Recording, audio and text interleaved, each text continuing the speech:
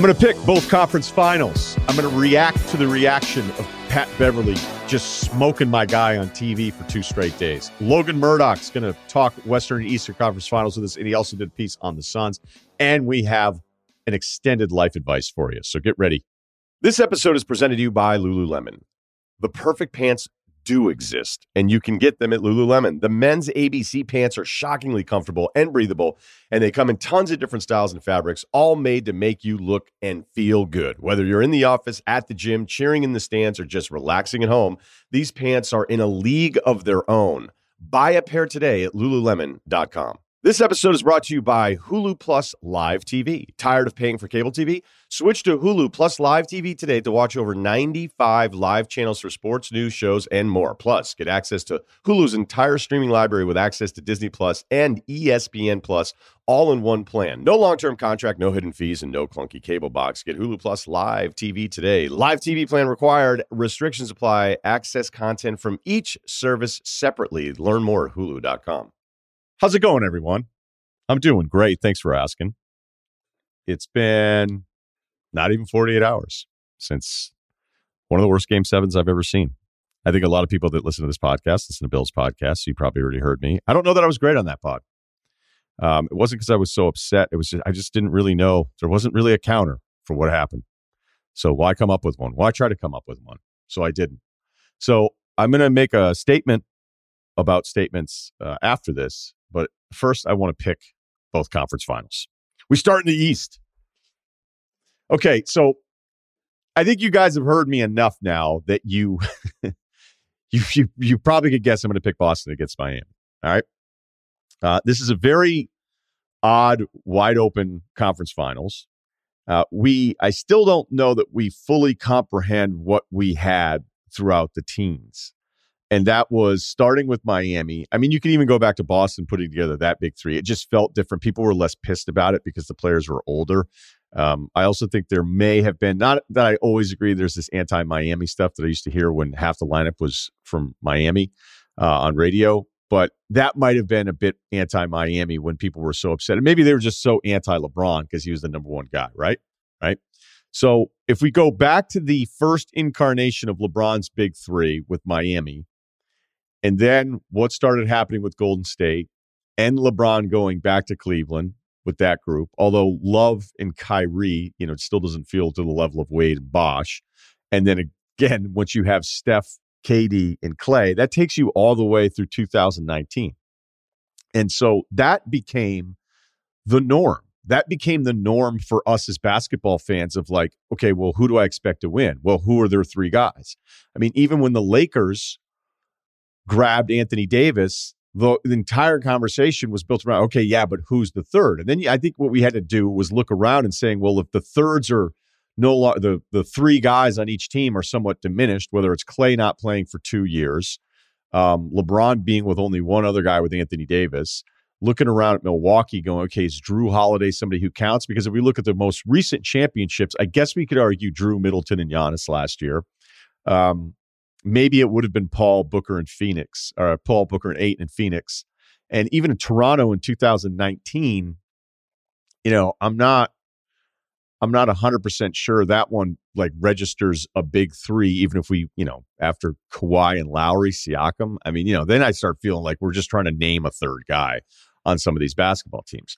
So something that became the norm with how we try to project who was going to win an NBA title for all those years, like it almost took, I still feel like there are times just like, hey, remember now, that's not really what we have. And again, maybe we still have it in Milwaukee, if you understand the point, but it's not this overwhelming title like powerhouse trio of players that we were very conditioned to having for like 10 years. So that's why when you look at these four remaining teams, Boston's got their two, Miami's got two. Is Lowry at this point with his hamstring, if you watched him at all in that Philly series, like that's major concern. Dallas, we're not going to get to three. And Golden State, like in theory, has three guys with Green, Clay, and Steph, but Clay hasn't played that well. All right. So I think the talent disparity between Boston and Miami is significant. And I also feel like when you look at what Boston did against Giannis and Kevin Durant, it should be easier against Jimmy Butler. And Jimmy Butler, by the way, has been insane. If you look at the traditional numbers from where Butler was 2 years ago when they were in the finals, the numbers are up dramatically for Butler, but right now he's 29, 8, and 5. But the advanced stuff is way beyond. The advanced stuff is like a massive jump from when Butler looked like one of the best players in the league 2 years ago, carrying that team to the NBA Finals. Now, my counter to that would still always be they played Atlanta and they played a super messed up Philadelphia. But Butler still was the engine that made this thing go, and I still obviously really like Bam a lot. But if you look at what Boston did against KD and Giannis, Giannis, this is holding Giannis to 34, 15, and 7 in a 7-game series. But his shooting percentage was 46 and 23%. All right. He was at 58% against Chicago, and he's 55% this season. He was 57% last season. So holding Giannis to those traditional numbers doesn't seem like you did anything, but that he was 46% and the assists started to dip off a little bit too there at the end. That's actually a win for any team defending Giannis. Let's look at Durant. Durant played 55 regular season games this year. He's 52 and 38% from the floor and 3. Against Boston, he was 26, 6, and 6, which is down from like 30 points a game in the regular season, but he was at 39% overall and 33%. So Boston has shown, and now that they get Rob Williams back, that they can gear up. Again, it's not like they stopped Giannis, but they made him less efficient, which is the entire goal. Butler's still going to get a ton of points. They need to make him less efficient. And I also think when Bam diced up the interior of Boston 2 years ago in their conference finals, Boston did not have the size options that they have now. So I'm picking Boston. Dallas is kind of like Western Conference Boston. They were 16 and 18 late in December. They traded bad contracts for bad contracts. And as Bill and I covered this at length on Sunday night, it did not dawn on me that it wasn't about who was coming in. It was that you no longer have to pretend that Porzingis is a number 2 option on a basketball team. And they've always been really good offensively. I would not argue, even though Dallas had the greatest offensive efficiency number we'd ever seen 2 years ago, that that's the greatest offense that I've ever seen. It was kind of a rising tides thing that's happened with so many of these offenses. And the fact the league has been a lot easier to score in, not so much the first half of this season, but this is something that's been happening for a while. We've talked about it. When I look at Dallas, I go, it's a completely different team now because they actually buy in defensively. They know their assignments. Luka, by the way, who got torched in those first 2 games against Phoenix, where you're like, man, this is actually bad. Like, what are you going to? That changed. It changed entirely. Here's another thing that Dallas did. Dallas attacked Chris Paul worse than Pat Beverly on television. And we'll get to that in a second. Don't worry about it.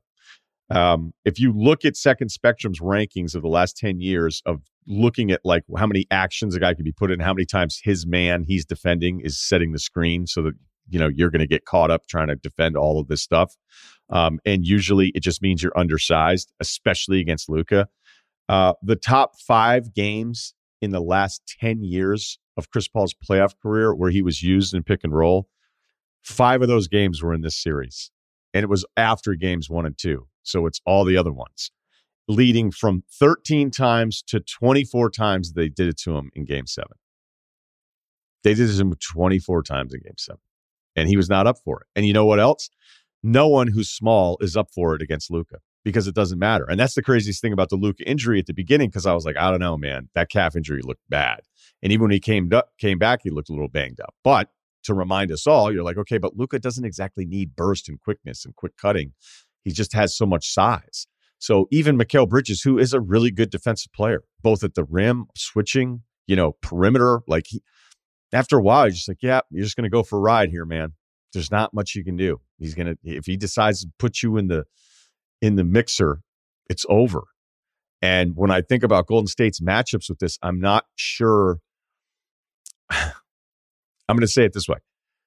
I know what they're probably going to try to do, but I don't know what Golden State's going to do to try to counter it because, it's fairly obvious. They're probably going to target some of the smaller wings. Does that mean Draymond gets involved quicker with Luka? Is that a mistake? Because then you're getting him in a switch and then Luka's switched up with somebody else. There's some of this pre-switching stuff that you can try to do that some teams are really good at, but it's not always easy to do because you're trying to do something ahead of what the other team is doing. And if they don't do it, then you could be out of position on top of everything else. So we'll see. It feels like a Dallas pick based on all the stuff I just said. And there's also a part of me with Golden State. It's like, okay, I know they're undefeated at home. Now they have a home court advantage because they have the best remaining win-loss record. But should a team be down like 50 plus to somebody and then still feel like, yeah, that team will win the title? But then, Dallas didn't look like they were going to be winning an NBA championship the first couple games of that Phoenix series. So this is new. It's uncharted territory. It feels very new for me, something we haven't felt in a long time, where there's not this one remaining team with the personnel, the headlining personnel that goes 3 deep that you're like, oh my gosh, how's anybody going to beat those guys? Because Klay's not Klay right now. And even Steph's shooting numbers haven't been terrific. And Draymond has zero interest even looking at the rim. Like, he doesn't even want to keep teams honest. And that might get really weird against Dallas. So it's a total coin toss for me. I've sounded like I'm arguing Dallas for the pick. I'll go ahead and take Golden State, but I don't feel great about it at all. Final thought here. A lot of people have reached out. Checking on your guy. It is appreciated. I mean, I have guys who don't even know me that well being like, hey, what the hell's going on with this Chris Paul thing in you? And I'm like, well, and then you felt like such a loser being like, I'm a huge Chris Paul fan. I've made some very strong arguments on his behalf, which I felt like I had real evidence for. But there's another group that thinks he's like the biggest choke artist of all time. And now he's got some stuff on his resume, including the worst Game 7 I've ever seen, that would tell you that I've been wrong this whole time. I've been living a lie. Nobody feels good when you say that out loud, right? So, yeah, a lot of texts from friends about this. So, we're good. We're going to be good over here. Could I work myself into why a couple of the 2-0 series losses aren't that bad? Could I do that? Now's not the time. Now's not the time to do that. Could I? Like a phoenix from the ashes in a couple months? I tell you, I felt like doing it after watching the Pat Bev clips. I'm not going to lie.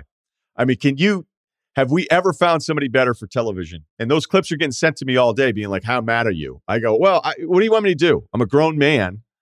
I'm not going to stew with anger. I do that enough for other reasons. But what do you want me to do? Pat Bev, who hates Chris Paul, being invited to go on TV after Chris Paul and the Suns blow this 2-0 lead and have the worst Game 7 I've ever fucking seen.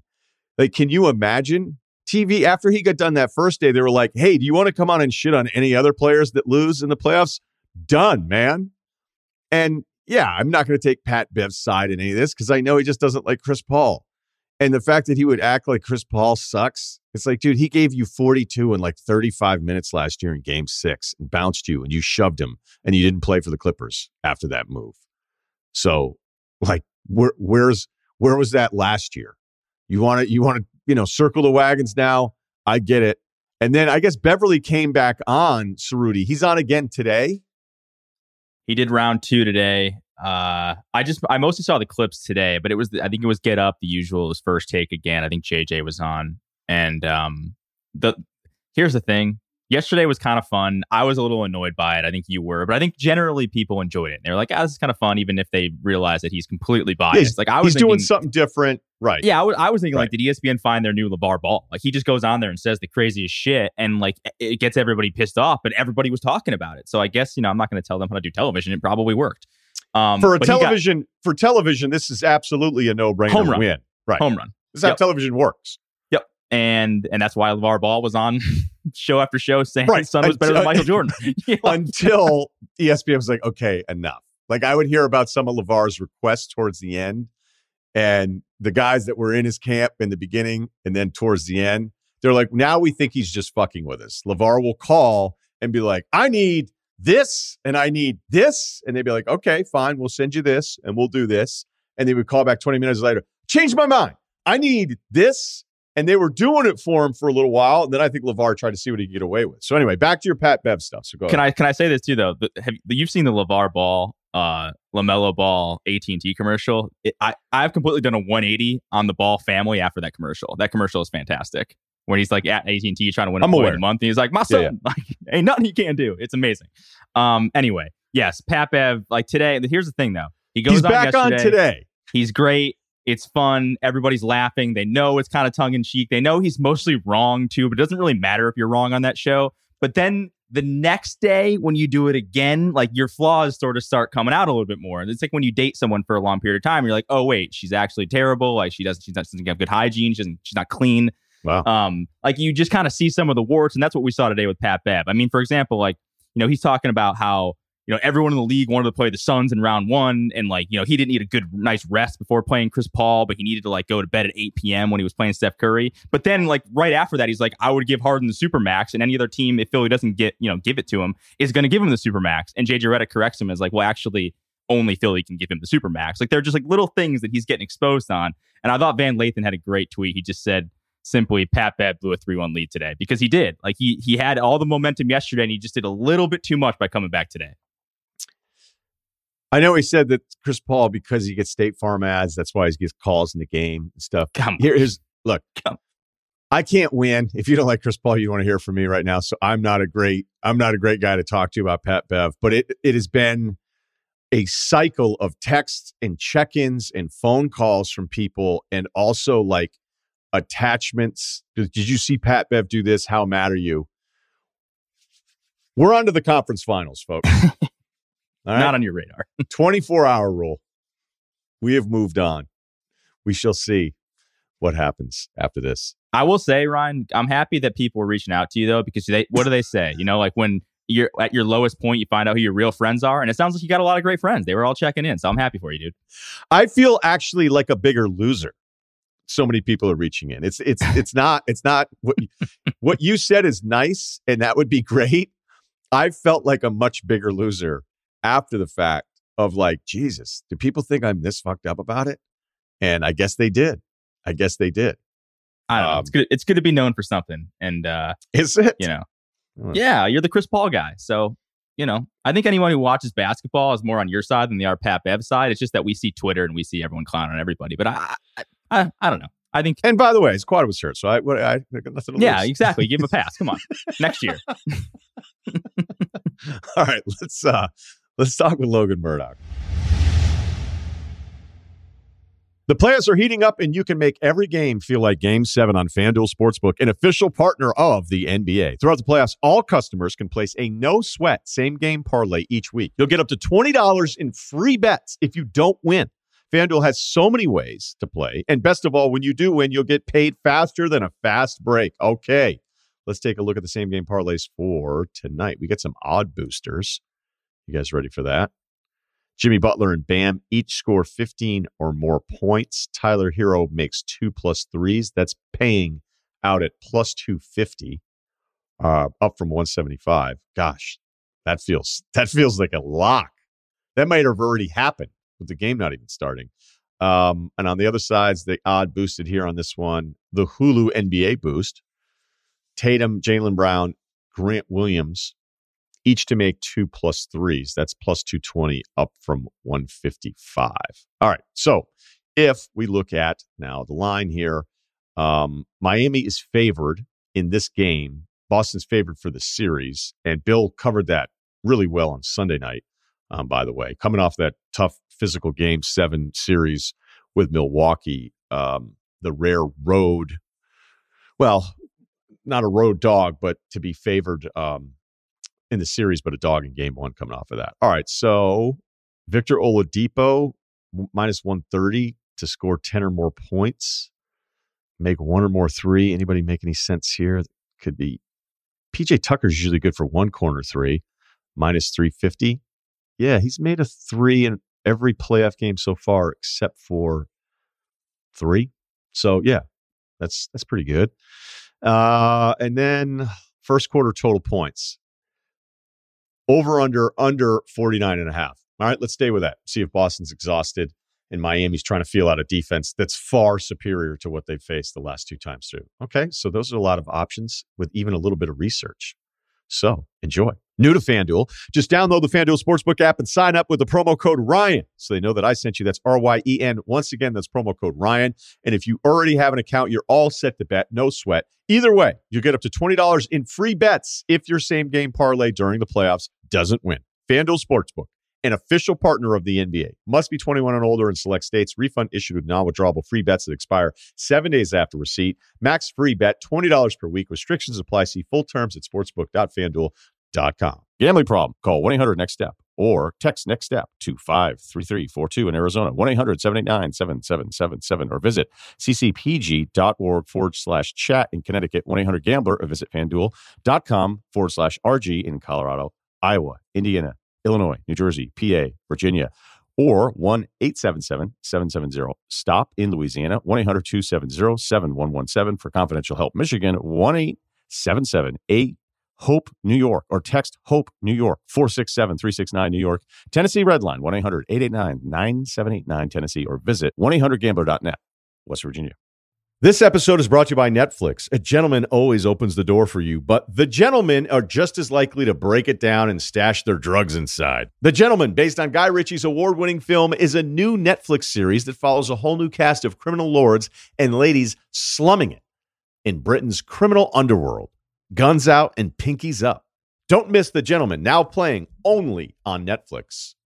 This episode is brought to you by Hulu Plus Live TV. Tired of paying for cable TV? Switch to Hulu Plus Live TV today to watch over 95 live channels for sports, news, shows, and more. Plus, get access to Hulu's entire streaming library with access to Disney Plus and ESPN Plus all in one plan. No long-term contract, no hidden fees, and no clunky cable box. Get Hulu Plus Live TV today. Live TV plan required. Restrictions apply. Access content from each service separately. Learn more at hulu.com.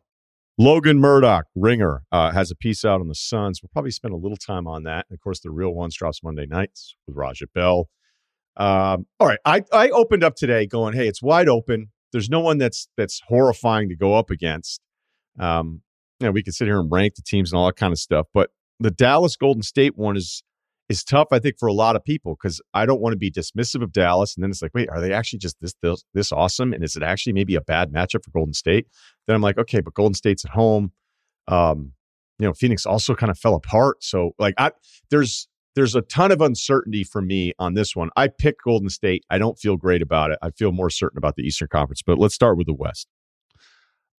I was talking to Raja about this earlier this week. And I don't have a good gauge on this Mavs Golden State series either. Now, on paper, Golden State should win.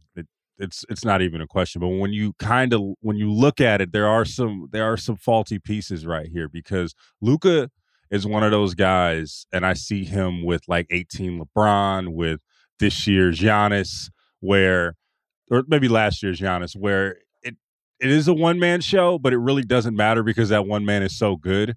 They're going to put Luka in the post. He's bigger than everybody. Than the guy. He's bigger than everybody. He's right. Other than Looney or Porter, maybe right. But I wouldn't trust Looney on Luka, and I'm not going to trust Porter on long stretches of Luka. So then, what do you have? You're going to put Draymond on him? I don't know, because they're going to put Draymond typically on the big because they play so small. The Warriors play so small. Then you're going to put Wiggins on him. As Raja said, Wiggins is light in the ass, so we'll see what happens on that one. And then you go down the line. You go put Poole on him. No, you're not going to put Poole on him. And then you're going to switch him on to Steph. That's going to be hard. So they're going to have to figure out their Luka thing. I don't know if that's playing zone. I don't know if that is just trapping Luka every time you see him. But it's going to be a tough matchup.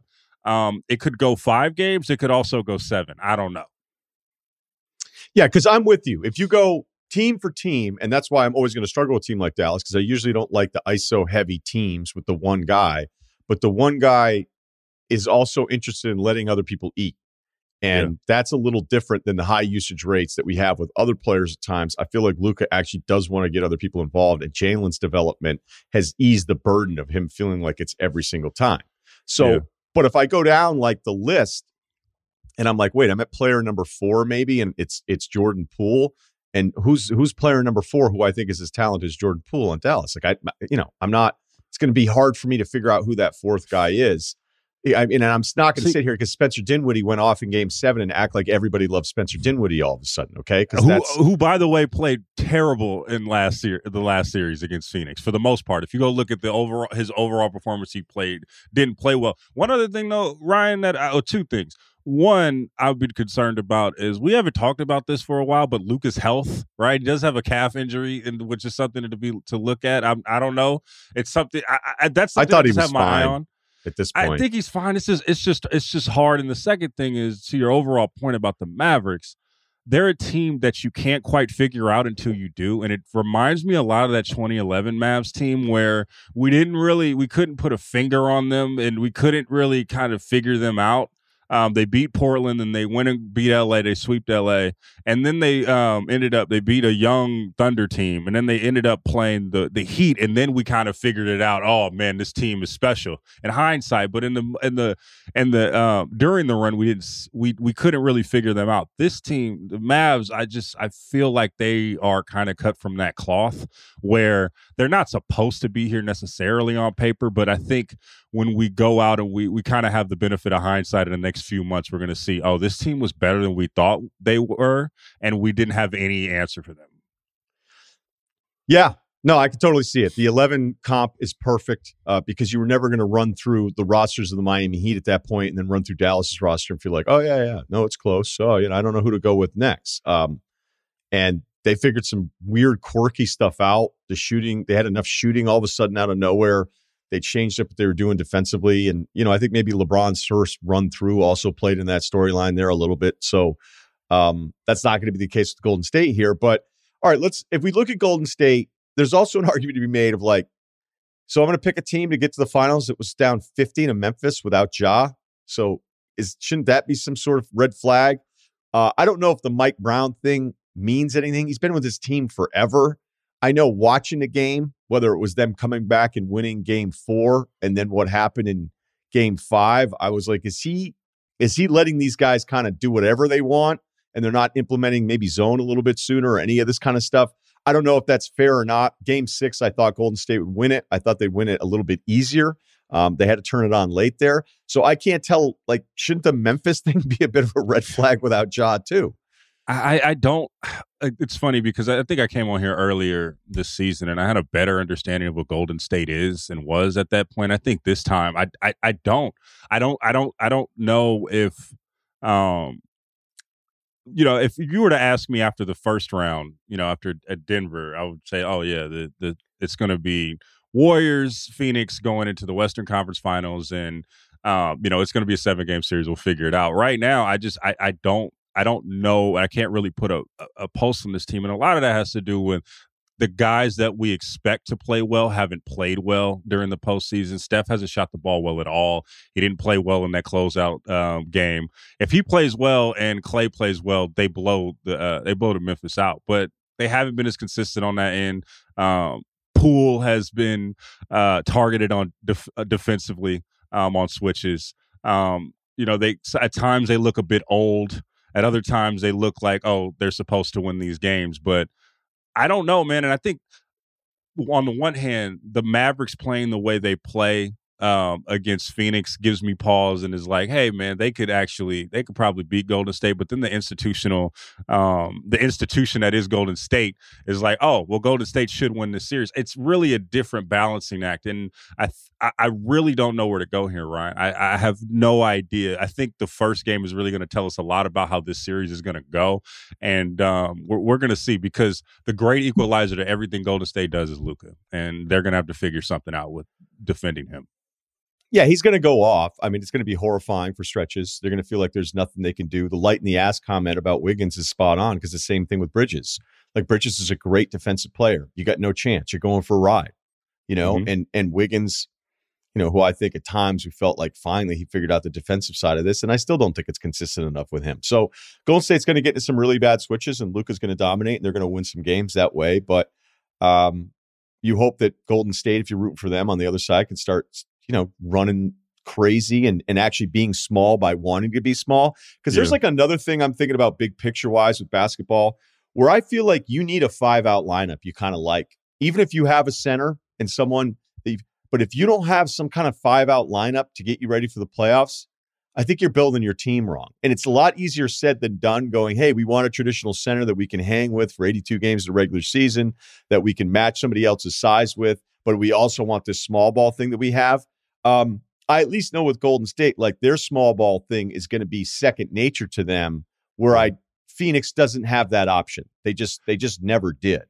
Yeah, it's funny because the Warriors going small ball this season was pretty much out of necessity. They don't really have a traditional big on the roster, right? They just have Looney is their biggest big. And I was watching film of Looney from 2018. He looks like a completely different person. He looks like as skinny as me in 2018. Now he's bulked up and become a center. He's played really well, but the Warriors are gonna win if they put Draymond at the 5 and they just figure it out from there. That's what they have to do. Now, the problem lies is when, Steph is not shooting well and when Clay isn't shooting well and these guys. And I remember when I looked at this series against Memphis, I saw a team that knew they could outsmart Memphis at the end of the day when the chips were down. They figured that out. And even if they weren't playing their best basketball, I'm not going to say that, that Dallas is just meant to beat them. But I think Dallas is going to be a lot more prepared down the stretch than Memphis was. And that's going to be something to say. I mean, the Warriors played like shit the first 2 games against Memphis and probably should have been up 2-0 in that series because of just all the mistakes that Memphis made down the stretch. I don't know if Dallas is going to make those, but it's going to be an interesting series. And the battle of the small ball is going to be really, really fun to watch in this series. Yeah, there are going to be times Luka's the biggest player on the floor. Yeah, and he's playing point. Right, you're right. Okay, let's go over to the East. This one I feel a little bit more certain about. I like Boston. I like them as far as having more depth with top-end scoring and having more options to throw at Bam, who really crushed them on some of those just plays where he would trail the ball to the rim. It was just horrifying. They couldn't do anything with it. And I think Miami played an awful Atlanta team and a Philly team that was a total mess. And Boston slowed down Durant, slowed down Giannis. So on paper, I feel much stronger about this one. Yeah. So this is interesting. I actually don't have a pulse on this one. I think that on the one hand, I see that the 2 best players in the series are on Boston, which typically shows that, hey, Boston's probably going to win the series. However, I'm just not. And I know we just talked about going small ball and things like that, but with Robert, do we have a gauge on what Robert Williams is going to be in the conference finals? Because the Boston kind of needs their front court against a guy like Bam Adebayo in the battle of the front courts. I guess I'd give the edge to Boston, but I'm not quite sure. It's going to be a tough series. Miami has home court advantage. That's going to play a big role in this series. If Boston wins, it has to be in 6, in my opinion, and that means they got to take one in Miami in the first thing. It's going to be a tough series. I think it's going to be a long series. I don't have a pulse on it though. Wait, so you think Jalen and Tatum are both better than Butler? Yeah, I do. I think that Jimmy Butler is a really great player. He's a really, really, really good player. I think the ceiling is bigger with Tatum at this point in his career. I do. I really do. Right. Tatum, I think that he's... So no argument on Tatum. I guess basically I'm saying I was surprised that you thought Butler was better than Jalen, or that Jaylen Brown's better than Jimmy Butler. Tatum, I'm not surprised. I think you can make the argument. I think you can make the argument in that. And the way they've been playing, if you put them, their 2 best guys, I think, are better than Miami's 2 best guys. I'll say that, yes. That's cool. I just feel like Butler, a bit on a tear here, but again, it might be, opposition her a little. Although he did have moments in that Philly series where it didn't feel like it mattered. I think the thing with Jimmy though, which is fun, is he needs an adversary, and I think in the last series against Philly, he had that, and he plays super well when he has his back against the wall, and he has a team that he necessarily doesn't like, or he has a problem with a certain team. I'm not going to say that he doesn't have that against Boston, but I know in Philly that puts an extra angst into him, and that gives him an extra battery in his back. I still stand by it, though. I do think that in the series, I do like Jalen and Jason over the 2 in Miami. Yeah, no, that's fine. And then you add in the Lowry piece of it all. Your interactions with coaches, where would you put Spo? My interactions with coaches with Spo, I think he's right at the top of the list. Obviously, he's in the Eastern Conference, but I think that he is a guy that everything you've heard about him is just first class. I remember even during the pandemic, I heard that he was a guy that for some of the guys that weren't getting paid, that weren't getting paid, like the younger guys maybe in the video room and during that time that were probably that weren't having staff positions but were, getting paid hourly. He was fronting the bill for them. He was making sure that they were taken care of during the pandemic. And everybody that works under Spo and everybody that has been under Spo has said that he is one of those guys that really is a class act and is one of those guys that is really respected. Is among the I think if you put the top 3 most respected coaches down the line, I think it's Pop, I think it's Spo, and right now I think that it's Kerr. If you have to go down the line of the guys that people respect, and Spo is just one of those guys. I think because he's in Miami, he may not get as much pub as the other guys, but he is one of those guys that's well respected in this league. Yeah, the kid story though is pretty crazy because when he got brought in after the Nets and after the Bucks, like, you were kind of like, I wonder where he's going to go with this. Yeah. I just don't think Jason Kidd was somebody at the time that people thought like, oh, well, he has to get another shot. Like he'll be terrific. It was kind of like, I don't know. It didn't seem like it vibed that great, and the exits didn't seem all that great. Not that usually coaches leaving at some great time to be celebrated. I do think there's some staff people that, I'm a big fan of with Dallas as well. But at what he's done in Dallas with a group that just never really played defense and they figured this all out. Like, I'm not trying to say Spo. I think Spo's the best coach in all of basketball. But the Kidd resurgence is probably one of the more surprising coaches stories this year. Well, it started in the bubble when he was on the Lakers staff, and he got that LeBron cosign. That was huge for him, and to the point where there's some reports that LeBron wanted him to be the coach of the team if he wasn't. And some other people say he probably was coaching the team back behind the scenes with the Lakers during that bubble run.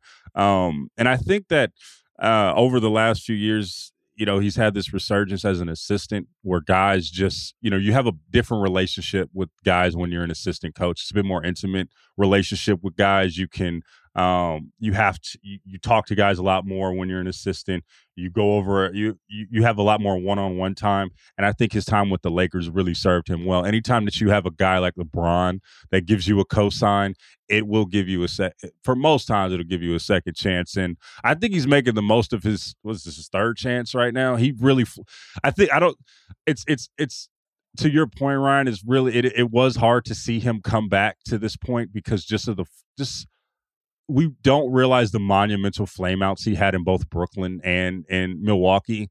And to see him now just have this resurgence of, we talk about that clip in Game 7 where he's literally barking out defensive orders to his guys. And they are listening to him, They seem like they're playing really hard for this guy. And that's a great sign, especially in the first year right now. And as long as he has buy-in from Luka, he is good. And one other thing, he's feeling himself. He was talking big shit subliminally about Carlisle. I don't know if you saw that clip, but he's talking about how he gives. he didn't mention Carlisle by name, but he's saying, "Yeah, man, the previous coaching staff wasn't letting these guys rock and wasn't letting these guys cook. I'm letting these guys just figure it out on their own. That's what I like to do with my basketball team. I like to let them figure it out." Oh, Kid is feeling himself right now. It's been definitely an interesting time for him right now. But you also brought up another good point, though, too, when you think about like the dynamic of the head coach and like, I know everybody's writing about Mark Jackson again right now. And the biggest thing, well, I don't know, maybe pick a topic on Mark. But one of the other major problems people had with Mark was that he didn't want to be threatened by anybody on his staff. So it was like, hey, we need to bulk up your staff. You need to listen to people and help them make you an even better coach. And it was like, nope, I don't want to do that. I think as a former player, and I can imagine Kidd as one of the greats we've ever seen, is like, why do I have to listen to like all these younger dude assistants who aren't me? Like, why would I have to listen to any of those guys? Yeah. And I think that Laker staff was loaded with Kidd and a couple of the other assistants, and he grabbed a few of them. And it makes me think that there's, a guy like Jason Kidd, I expect him to have a massive ego. He should have an ego. Yeah. But if you have some really smart people with you, especially when you're like, hey, let's tweak this. Let's try some of these tweaks. Like, I feel like the game doesn't tweak itself enough. And sometimes you kind of just are who you are, and these are your available players. Like Bill and I were talking about Milwaukee and what they could have done different. And, he brought up a good point of like maybe taking Allen out and putting Carter in. But, then I'm like, okay, but you kind of are who you are rotationally at times. But I think the former players, it probably takes them a little longer because they've never had their ass kicked, where the lifer assistant is more willing to buy in for working with a group because that guy's had to fight for everything his entire life. Well, it's interesting, right? Because obviously Jason Kidd is a Hall of Famer, is one of the best point guards of all time. But he had a dose of that humble pie, I guess, where he early in his coaching career he didn't end well. It didn't end well. There's a lot of anecdotes as to why that didn't end well. But he was on the outside looking in, man. Like I can't tell you how important that Los Angeles Lakers tenure was for him, because it really got him back in. Because there's a world where Jason Kidd is in the Mark Jackson sphere where he doesn't get an opportunity again, where he doesn't get that second chance, or get the Tom Thibodeau second, third chance of improving yourself. And kudos to him for adjusting. It's year one. We'll see what happens down the line. We'll see what happens with this team, but he's done really well so far. Yeah, I mean, as we were talking this over too, I was remembering Miran Fader's book on Giannis, which is terrific, in that there's these kid anecdotes where you're just like, this guy sucks. Yeah, yeah, but also it's the thing is though, is like, as long as you have buy-in from your best player, who is Luka, you're fine.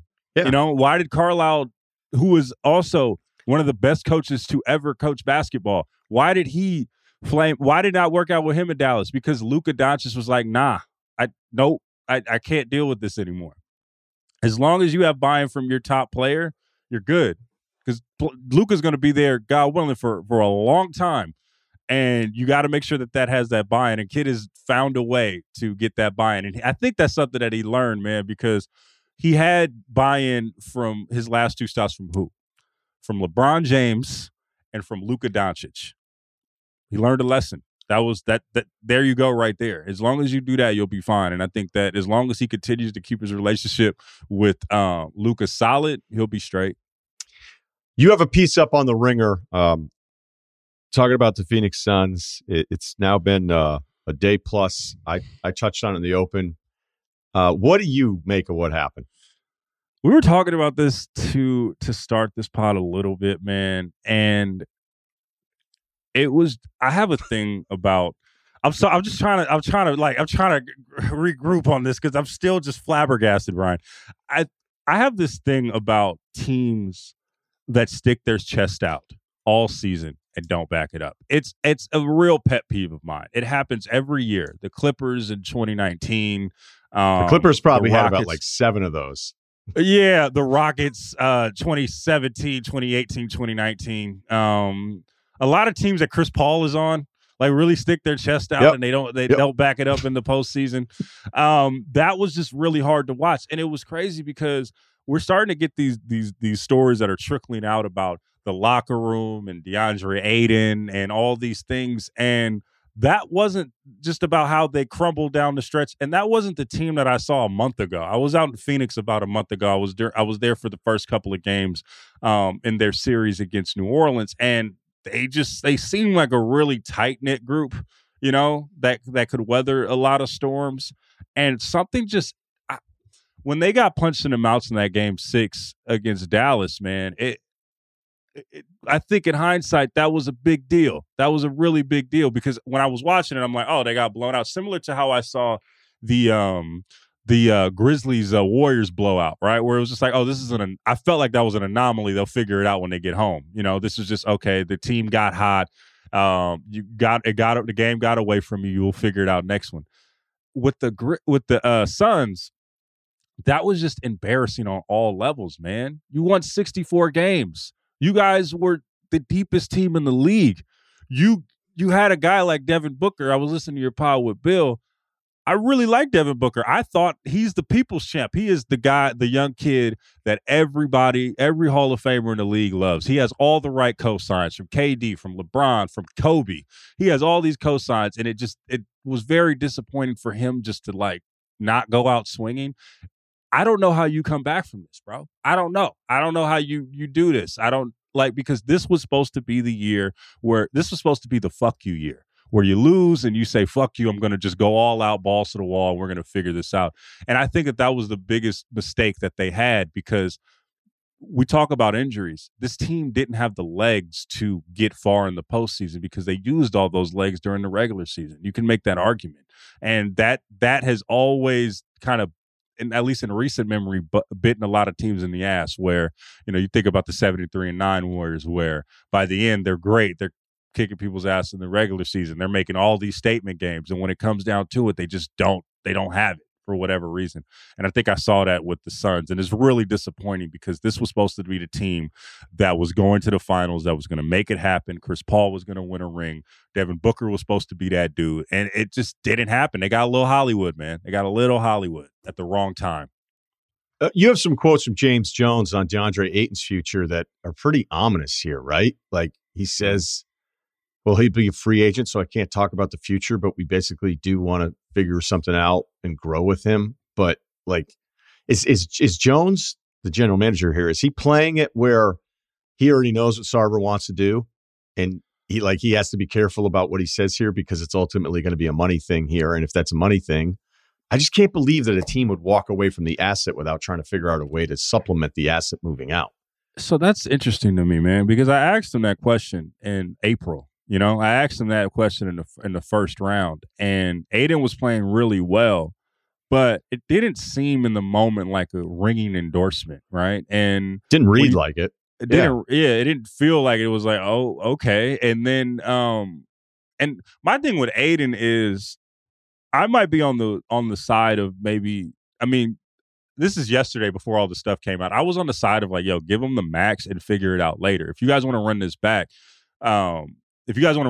there's no center that you can get with your cap space better than Ayton right now. Unless you do a sign and trade, it's really difficult to figure that out, right? But I'm looking at the landscape of guys that do what Ayton does, and it's really hard to find a guy like that teams are willing to part with. And so I'm just like, yo, keep him on the team. And I think I still feel that way, but they got to figure that out. They have to, because whether a trade or of some sort. But if you take away Ayton, who has played, has had some bad stretches, but when he was good, I think about Game 6 against the Mavericks, he was the only bit of offense that they had with other guys. I think that you should have him on your roster because as he graduates and starts to play really well, and Chris Paul starts to, just with age and things like that, his play starts to go down. You need two guys that you could pass the baton to, and I think for years to come, and that's presumably, hopefully, Devin Booker and DeAndre Ayton. I don't see another guy right now that you can get for him. This has all been fumbled. This negotiation has not been good for either side, in my opinion. I don't know the resolution to this, but they got to figure this out, man, because they need a front court guy like Ayton. You can't replace him with JaVale McGee and Biyombo and think it's just going to be all right. It's just not. I think he's going to be one of those guys when he leaves the roster, they're going to feel that. And it's going to be interesting to see what happens. I don't know what this team is going to look like, Ryan. Do you have any idea what this team is going to look like next year? If it weren't for Sarver, I'd tell you it's going to look the same, and they're going to add some other pieces. I think they need like a Tyus Jones type that can supplement Chris Paul for longer stretches. And that's what I thought why Paul's hand injury was going to be a blessing in disguise, because that way, all right, well, he wasn't going to be hurt in the playoffs because he was going to get this month break.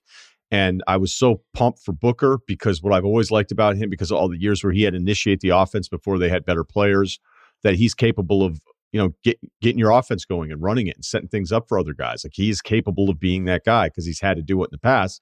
So they still kind of held serve for a really long time, even with Paul out. And then I thought, okay, well, Paul will be refreshed.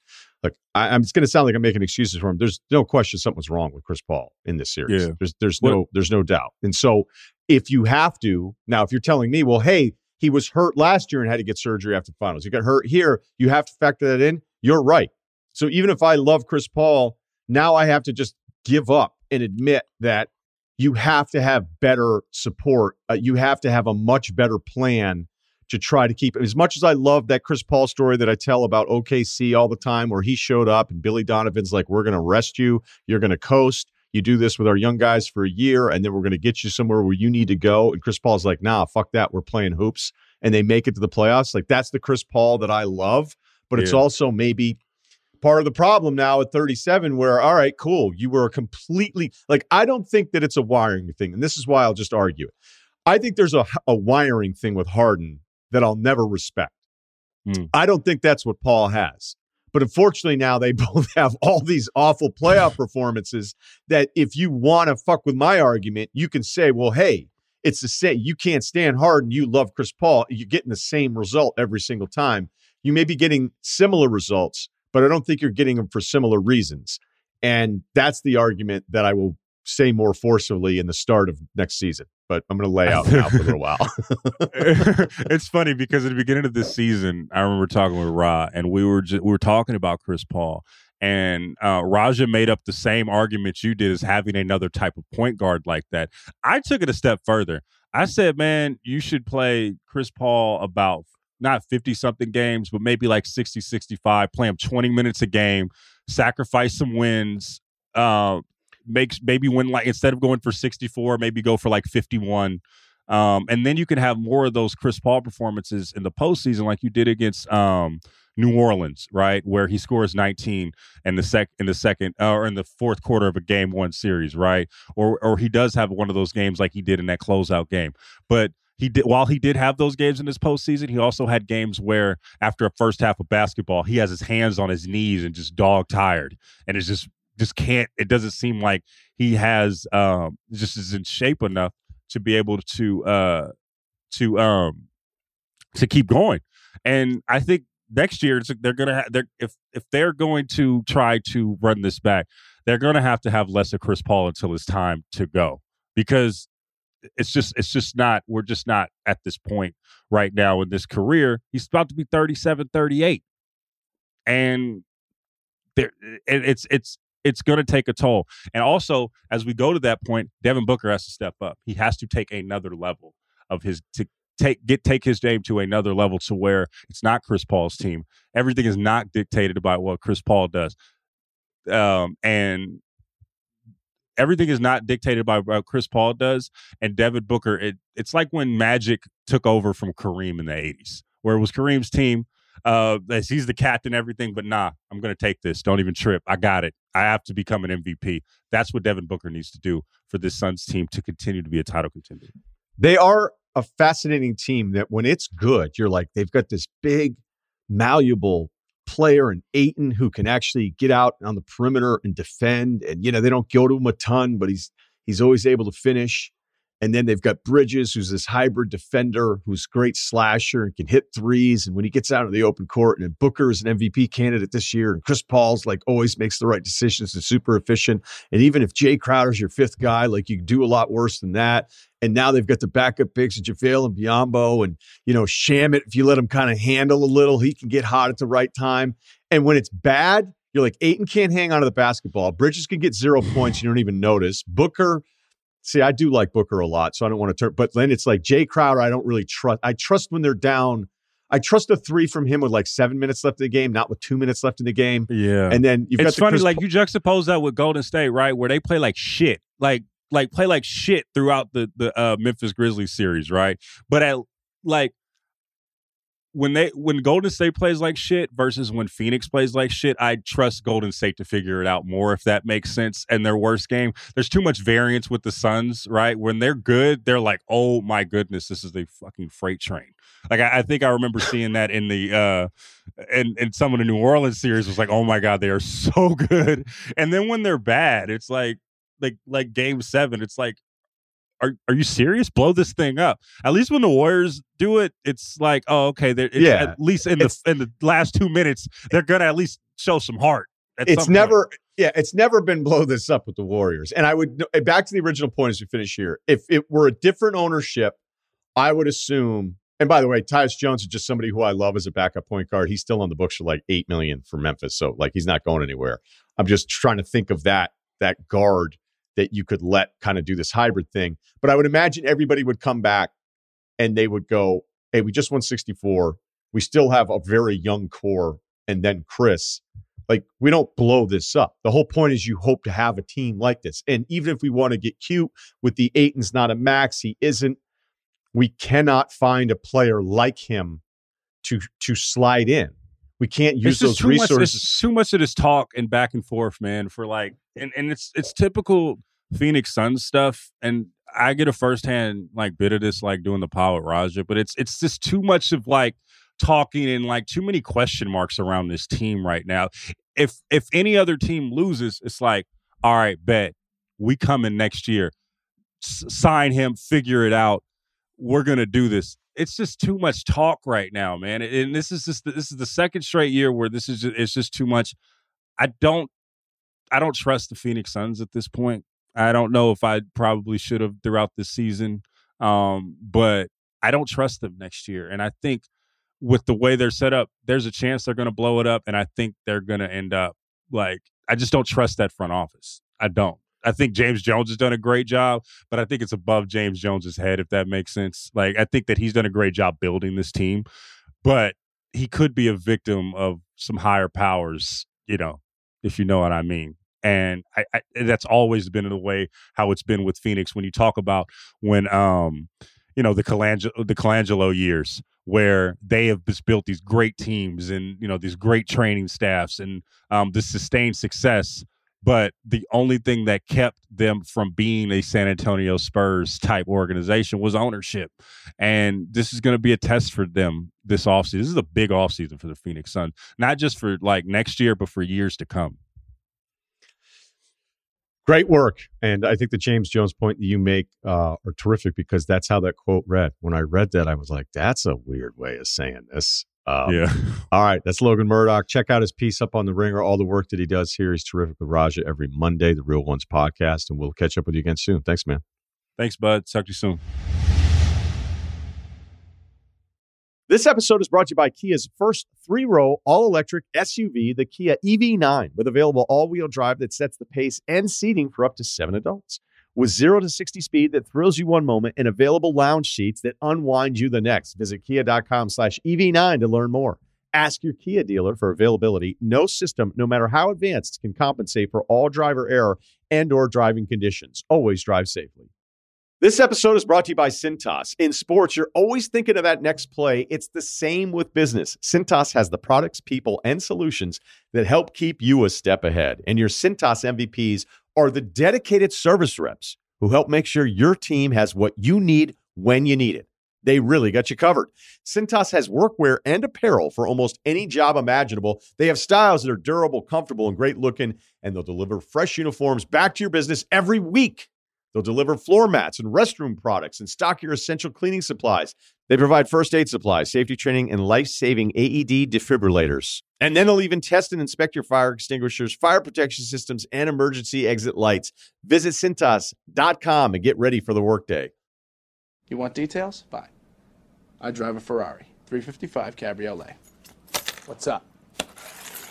I have a ridiculous house in the South Fork. I have every toy you can possibly imagine. And best of all, kids, I am liquid. So, now you know what's possible.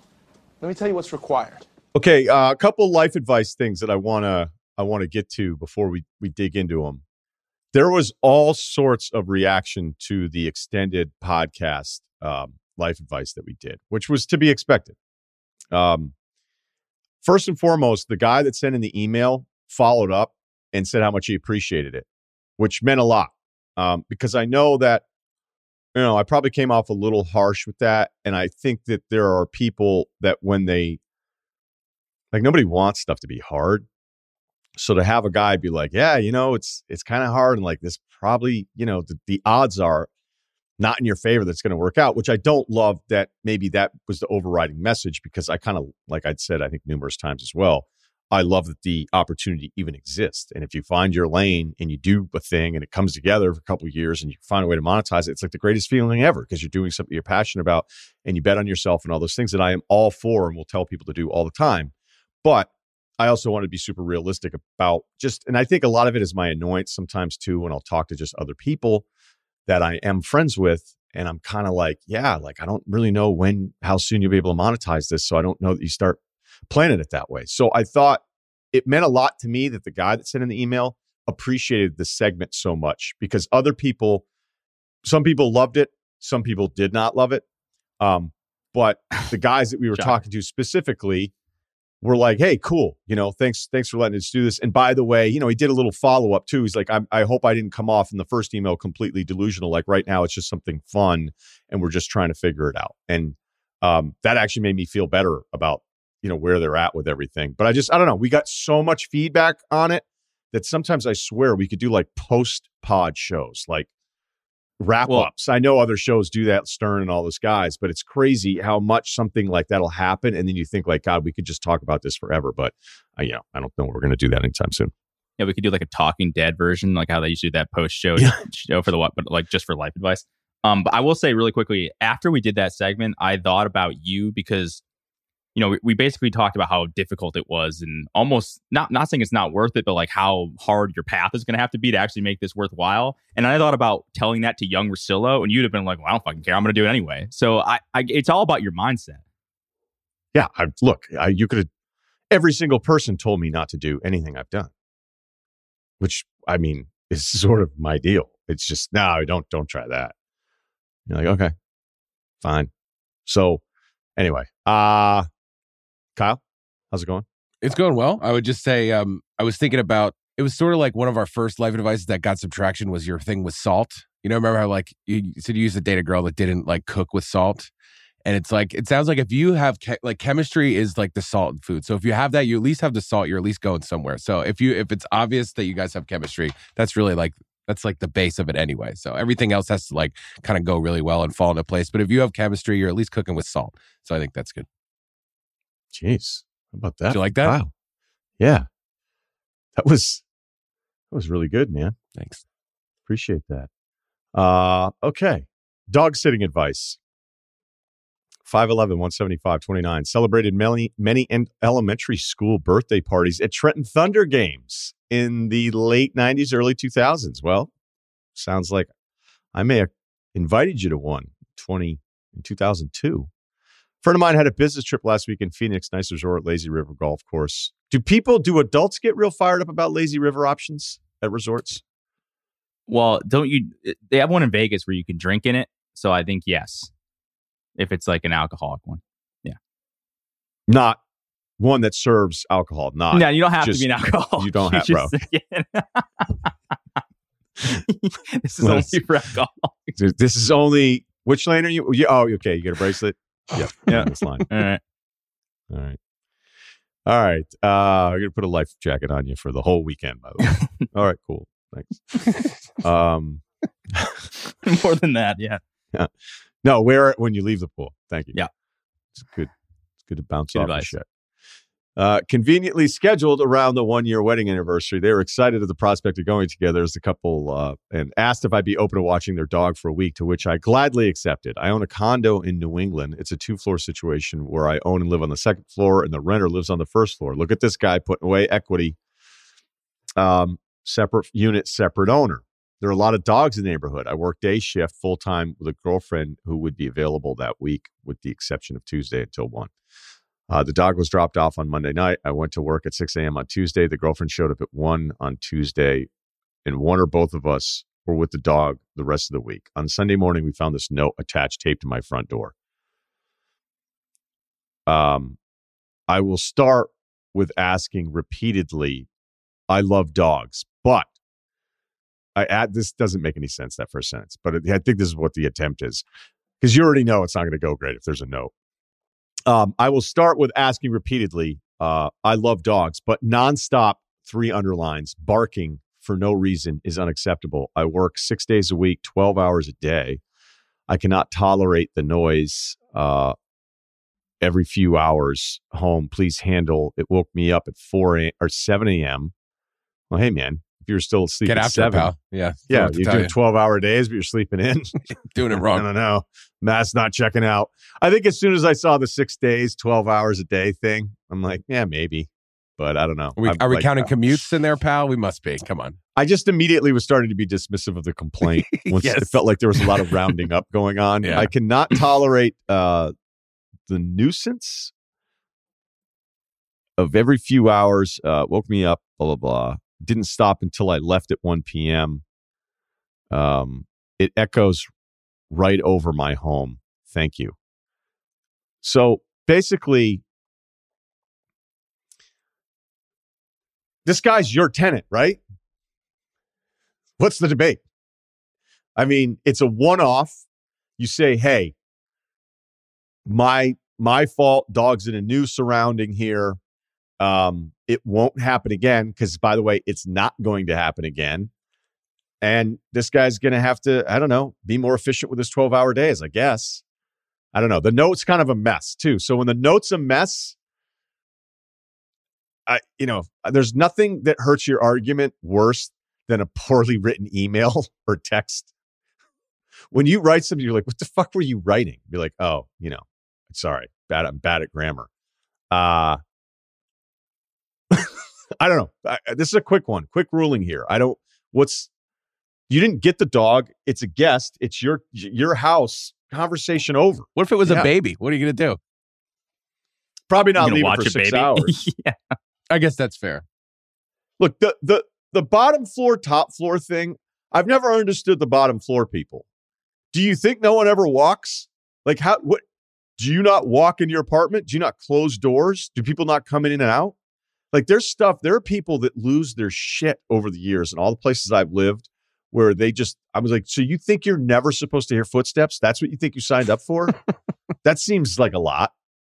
Now, granted, sometimes I was totally at fault the entire time. But there are other times I get older, I'd be like, I don't think it's supposed to be zero noise ever heard. I agree. I used to live under some furniture rearrangers, though, and it was like, I could tell the difference. Like, it was like, all right, maybe the guy's got a heavy foot. Like, I could see that. But then it was just like, it was like, all right, that's a couch. That's like their apartment is changing every week. It seemed like Sundays they like to get after and just move stuff around. So I think there is a difference. But yeah, you should be able to tell the difference as well.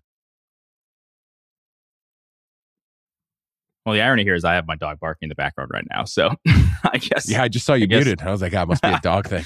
Yeah, we got some people working outside and they listen, dogs bark. It is what it is. Like, people that get mad about dogs barking, they shouldn't be barking all day, but they bark. If that annoys you, it is what it is. We've kind of got lucky though, where our dogs don't really wake us up in the morning. Like, our dogs would sleep until noon if they could. So just depends on the dog, but I would say this is a temporary thing. I wouldn't worry about it too much. Agreed. And also, like, you said like a poorly written note. How about just a mean note in general is like the greatest way to hurt your cause, I think. Would have been better if you could, if you're the other guy, if you could like knock or something and just have a conversation. Because I haven't been left too many notes, but I remember in our old Ringer office, a different office like left us a note and we were like, all right, well, let's make sure we do exactly the thing they're upset about because we didn't like the way that happened at all. And I'm not saying that was the right response, but just kind of a mean or like upset note seems like the worst way to get your point across. So if you're thinking about leaving a note, I just don't think it's going to go the way that you want it to go. That's all I'm saying. Unless it's like a sorry note or a thank you note, I wouldn't leave a stop doing this note if you could help it.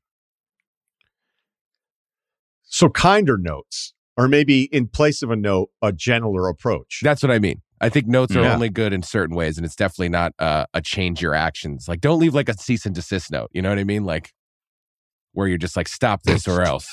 I'm not saying like an actual cease, but it's like it has the airs of a cease and desist note. Be like, oh, you're telling me via note. It's not a great medium for what you're trying to do here. That's all I'm saying.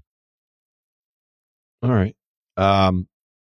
Yeah. No, I remember when I first started working at Ringer, and then after like 2 weeks, my desk was missing. And I was like, oh, this is nice. Sets a good tone. Was there a note in place of the desk? Didn't think you were using this, so. No, my stuff nice, the stuff that had been on the desk was left on the floor in the corner. The desk was gone. Because there was kind of like, oh, this guy's here now. And then there was the conversation about me coming in more often. And I was like, yeah, I don't know that I'm going to be coming in a ton, Somebody just saw that as an opportunity and they were like, all right, well, we're still up. And then it was like, oh yeah, I'm definitely not going to be stopping by a ton now. You guys just took my desk. I've been here 2 weeks. Well, then he would just come in and just be like, I'm just going to sit in the studio, I guess. It's like, all right, hopefully nobody has this using the studio an hour before Ryan's podcast, because now that's where he's writing his notes. Good job, everyone. Right. I have some guesses. probably a couple guesses. I'd probably do all right if you gave me 3 guesses. All right. I'm glad you're still not mad about it then.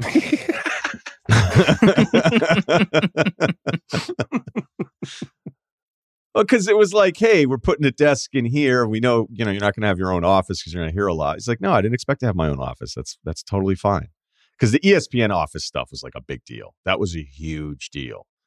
And then it felt like radio just kept giving all of theirs to First Take. And you were like, what is going on here? Like, these guys aren't even here. And they've got 2 primo offices. Oh, yeah. We used to set up meetings in Kellerman's office because he was never there. Kellerman had a full-blown furnished office, whole deal. Wasn't there ever. Ever. Used to eat lunch in there. It was actually pretty private. It was nice. Yeah, because he was never there. Once. But it was like a lounge. Yeah, because it would always...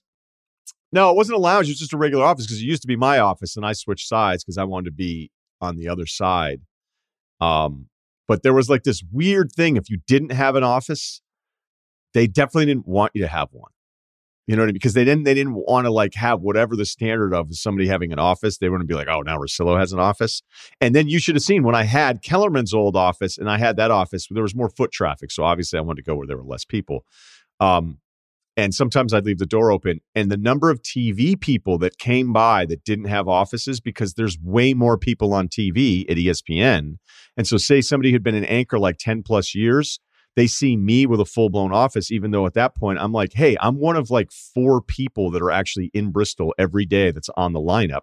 And there's like 8 offices. So why wouldn't I? Like, there's no reason why I wouldn't have had one at that point.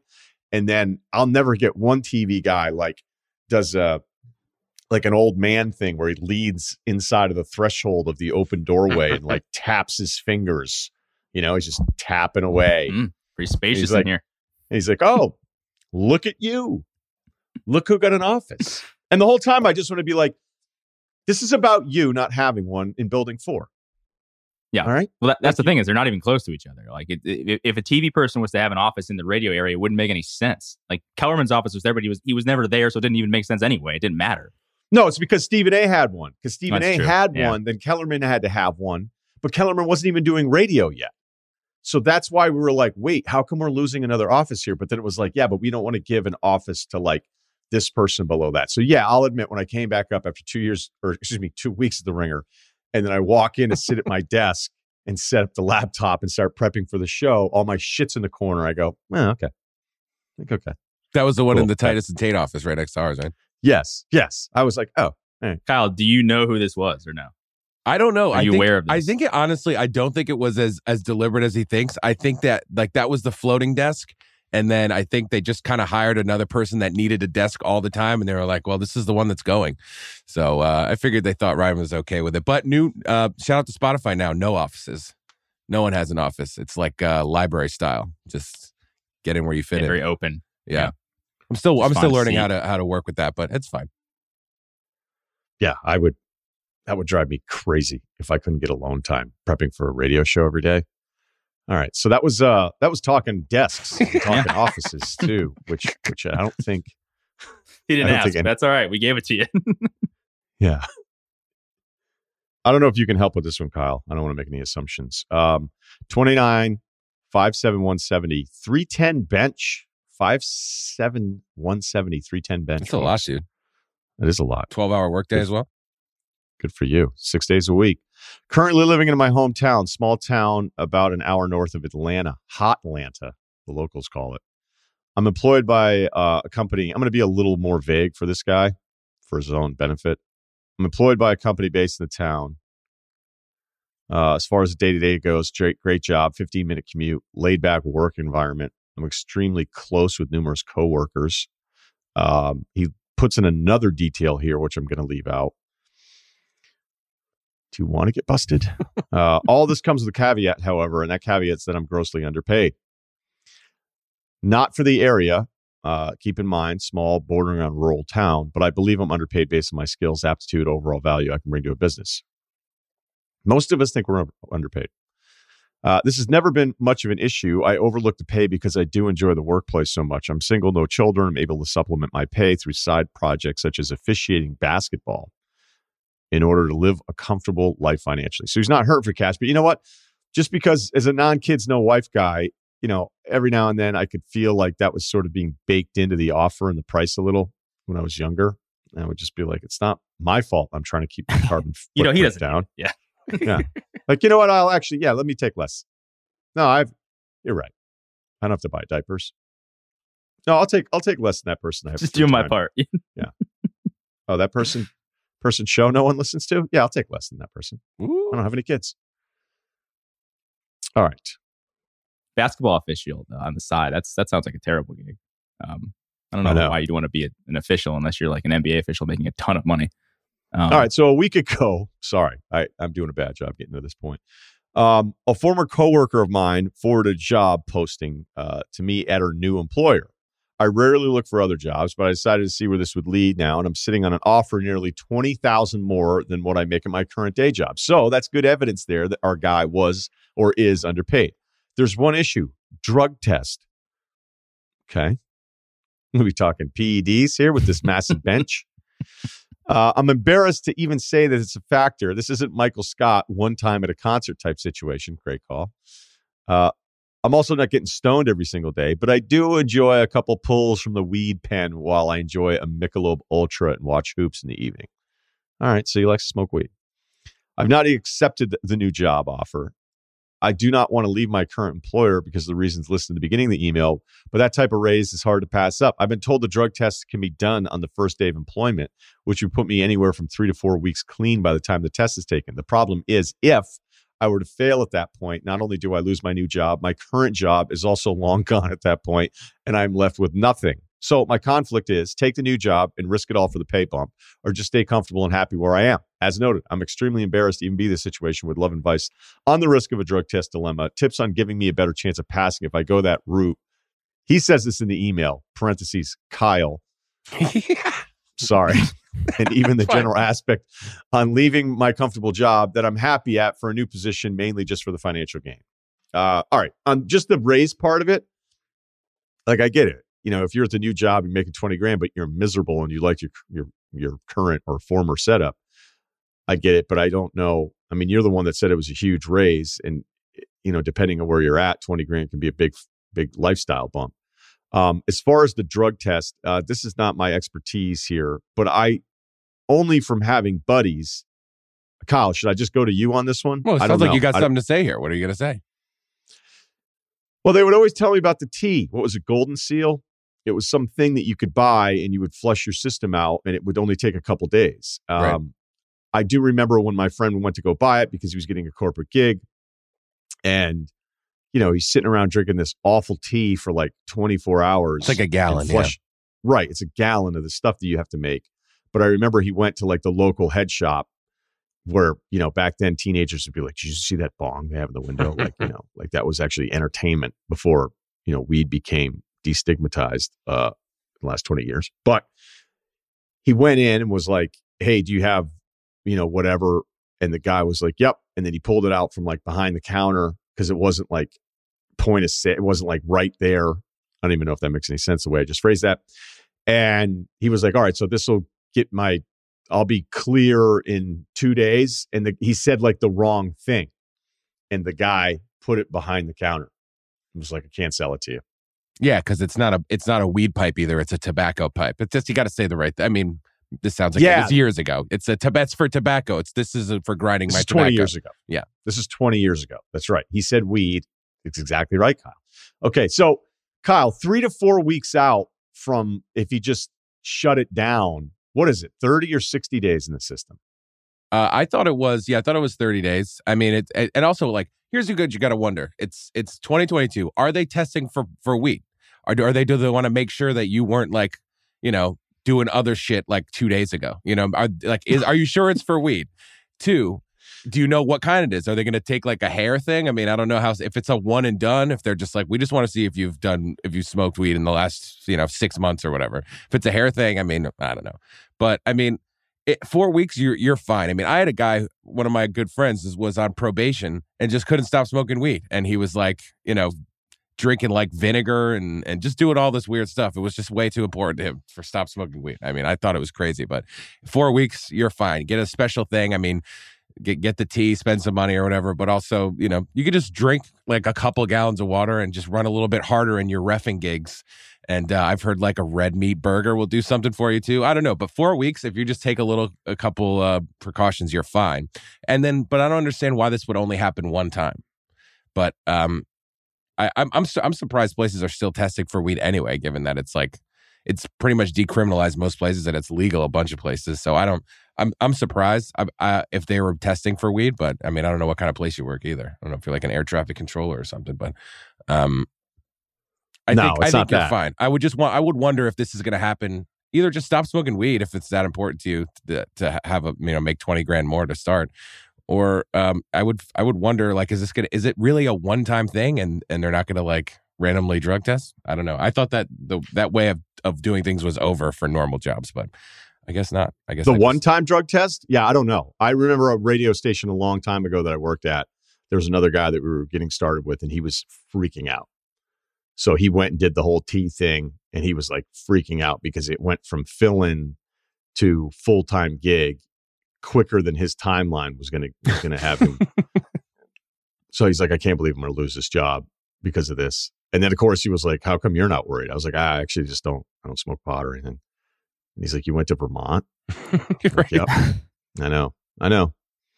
Kyle or Steve, you have anything to add to this? No, I mean, I wasn't a big weed guy. Not a big weed guy now, but I just did a quick Google search, and they have these things that you can do that are like 5-day detox cleansers. Are they just like fraudulent? I mean, it's like $100. No, you can get it done in 2 days, Steve. THC detox kit, and you get like some test strips, and then you could know whether or not it's still in your system. Isn't that the way to go? I don't know. Or am I being duped here? I don't really know. I've seen a guy do it in 2 days. I mean, it seemed like he did it like even in 1 day. I don't know if he was messing around with tests or whatever, but it can happen. It's really about how determined you are. If you've got plenty of time, I wouldn't worry about it at all. But I mean, you could get it done in 2 days, I think. I mean, I've seen a guy drink like 4 gallons of water and take some vinegar shots and do everything. He's like, all right, I got to run. He's like running before probation, and it worked. So, I mean, you can get it done. If you got 4 weeks, I think you're fine. He's staying hydrated. He's working out. Yes. He's like, man, that guy loves vinegar. He's in here again. Apple cider vinegar. That's the one. Like, I just like to pickle stuff, guys. Yeah. You guys don't have a home pickling kit? That's weird. Yeah, I don't know how much more we could say to this on this. I don't know if we helped, but yeah. Yeah, I don't know if we helped anybody today, really. Well, if you feel good about it, can't you just tell your boss you got an offer, and if you're going to take it anyway, maybe you'll get like, what if he gave you half as much as a raise to stay, and you don't even have to worry about this? That would be a win-win-win. Jesus, I feel like such an idiot. That should have been the first thing we all said. Yep. Well done, Kyle. There you go. Kyle, spirit award for Kyle today. Cooking with salt. Keep smoking weed. Get about a 10-gram bump. Don't have to go work in the new place. No drug test. Leave the vinegar at home. All right, that's life advice. lifeadvicerr@gmail.com. Thanks to Kyle, who crushed it today, and Steve. Yeah, that'll do it. Please subscribe. Ring or Spotify. Ryan Russillo Podcast.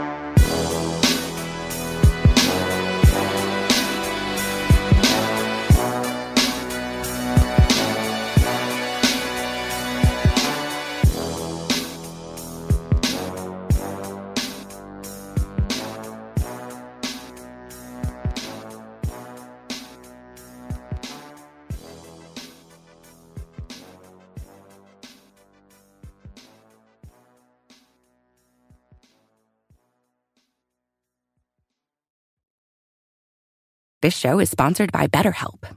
It's a simple truth. No matter who you are, mental health challenges can affect you, and how you manage them can make all the difference. That's why everyone should have access to mental health support that meets them where they are and helps them get through. BetterHelp provides online therapy on your schedule. It's flexible, simple to use, and more affordable than in-person therapy. Connect with a licensed therapist selected just for you. Learn more at BetterHelp.com. That's BetterHelp.com. This episode is brought to you by Lululemon. Guys, if you're ready for a new pair of pants, try one of Lululemon's ABC pants. They're made to make you look and feel good. And there's lots of different styles to choose from. My favorite, because I walk around LA every day, I like the joggers. I'm not jogging, I'm just walking fast. But if you're working out, I would try them out. And if you want something a little sleek, maybe business-like, maybe try the ABC Slim Fit trouser. But I am a joggers guy. once COVID happened, I was just like, I want to wear jogging pants and joggers and all kinds of soft pants as much as I possibly can, especially when I'm working out. Ultra comfortable and versatile. ABC pants are really in a league of their own. Buy a pair right now at lululemon.com.